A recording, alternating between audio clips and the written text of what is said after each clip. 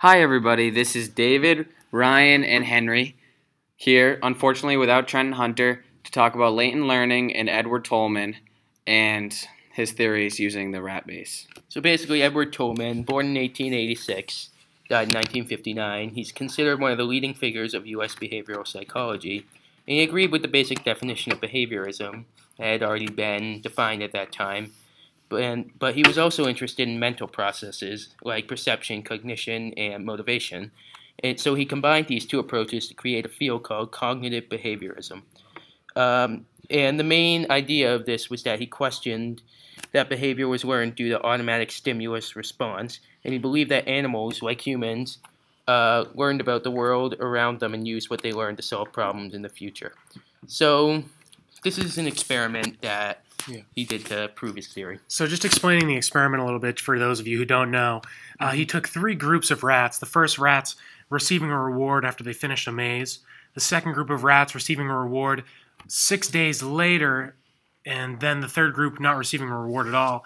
And the findings were the second group and the third group almost made half the amount of errors as the first group, and they weren't receiving a reward as frequent as the first group. So, David, why do you think that the second and third group of rats performed better than the first group? So see, the second and third group were more focused on where the end goal was instead of how the first set of mice were more focused on where the reward was, not the end goal of the maze. So in a lot of animals, they're more focused on food. So in the first group, instead of focusing on where the end was, they were more focused on how can I feed myself. Interesting.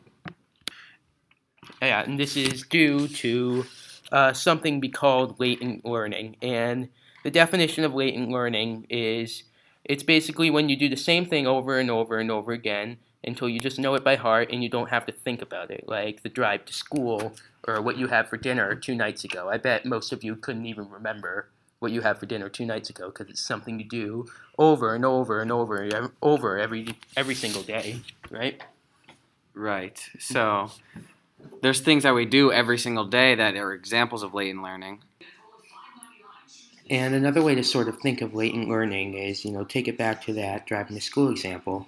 You might drive past bench warmers over and over again every day when you drive to school, but it isn't until you actually want to go to bench warmers that you've acquired that knowledge, that learning of where it is because you've driven past it so many times. You've subconsciously registered in your mind where it is.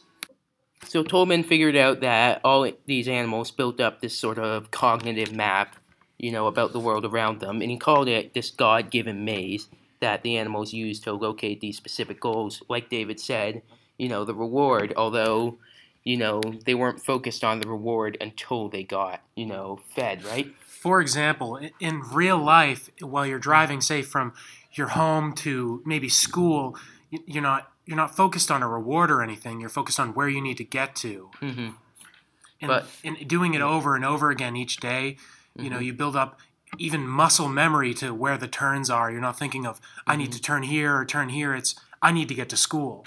Exactly. Like, if there was something, if there was like construction or something like that, I'm willing to bet that a lot of you would probably just try and speed right past it because you're usually not even paying attention. You're just trying to get from point A to point B like you've done hundreds of times before. Even though Edward Tolman only tested rats in a rat maze, he bases this whole God-given maze and this map that these animals are given with more animals like buffalo, how they migrate to food, and birds, how they, every year at the same time, latent learning, do the same exact thing and migrate to food. Mm-hmm. Yeah, so Tolman really wanted this idea spread that all animals have this, capability of building up a mental map of where they need to go. So, for example, birds aren't thinking, oh yeah, it's getting a little warmer, I should probably move. It's more like they do it every year, they know where they're going, and they know when to go. It's just like a natural sort of instinct that, these animals have sort of, they have it's drilled in their mind for their survival. Like salmon moving upstream, they probably don't even think about it. That's just, the way they were meant to be, the way they were born, and the way their brain is wired to live their life. This podcast was brought to you by David, Ryan, Henry. as well as Trenton Hunter, who unfortunately couldn't be with us today. Yeah, so all this was based on was Edward Tolman's thoughts about latent learning and the rat experiment that he did. We hope you enjoyed this podcast, and we'll see you back again next week.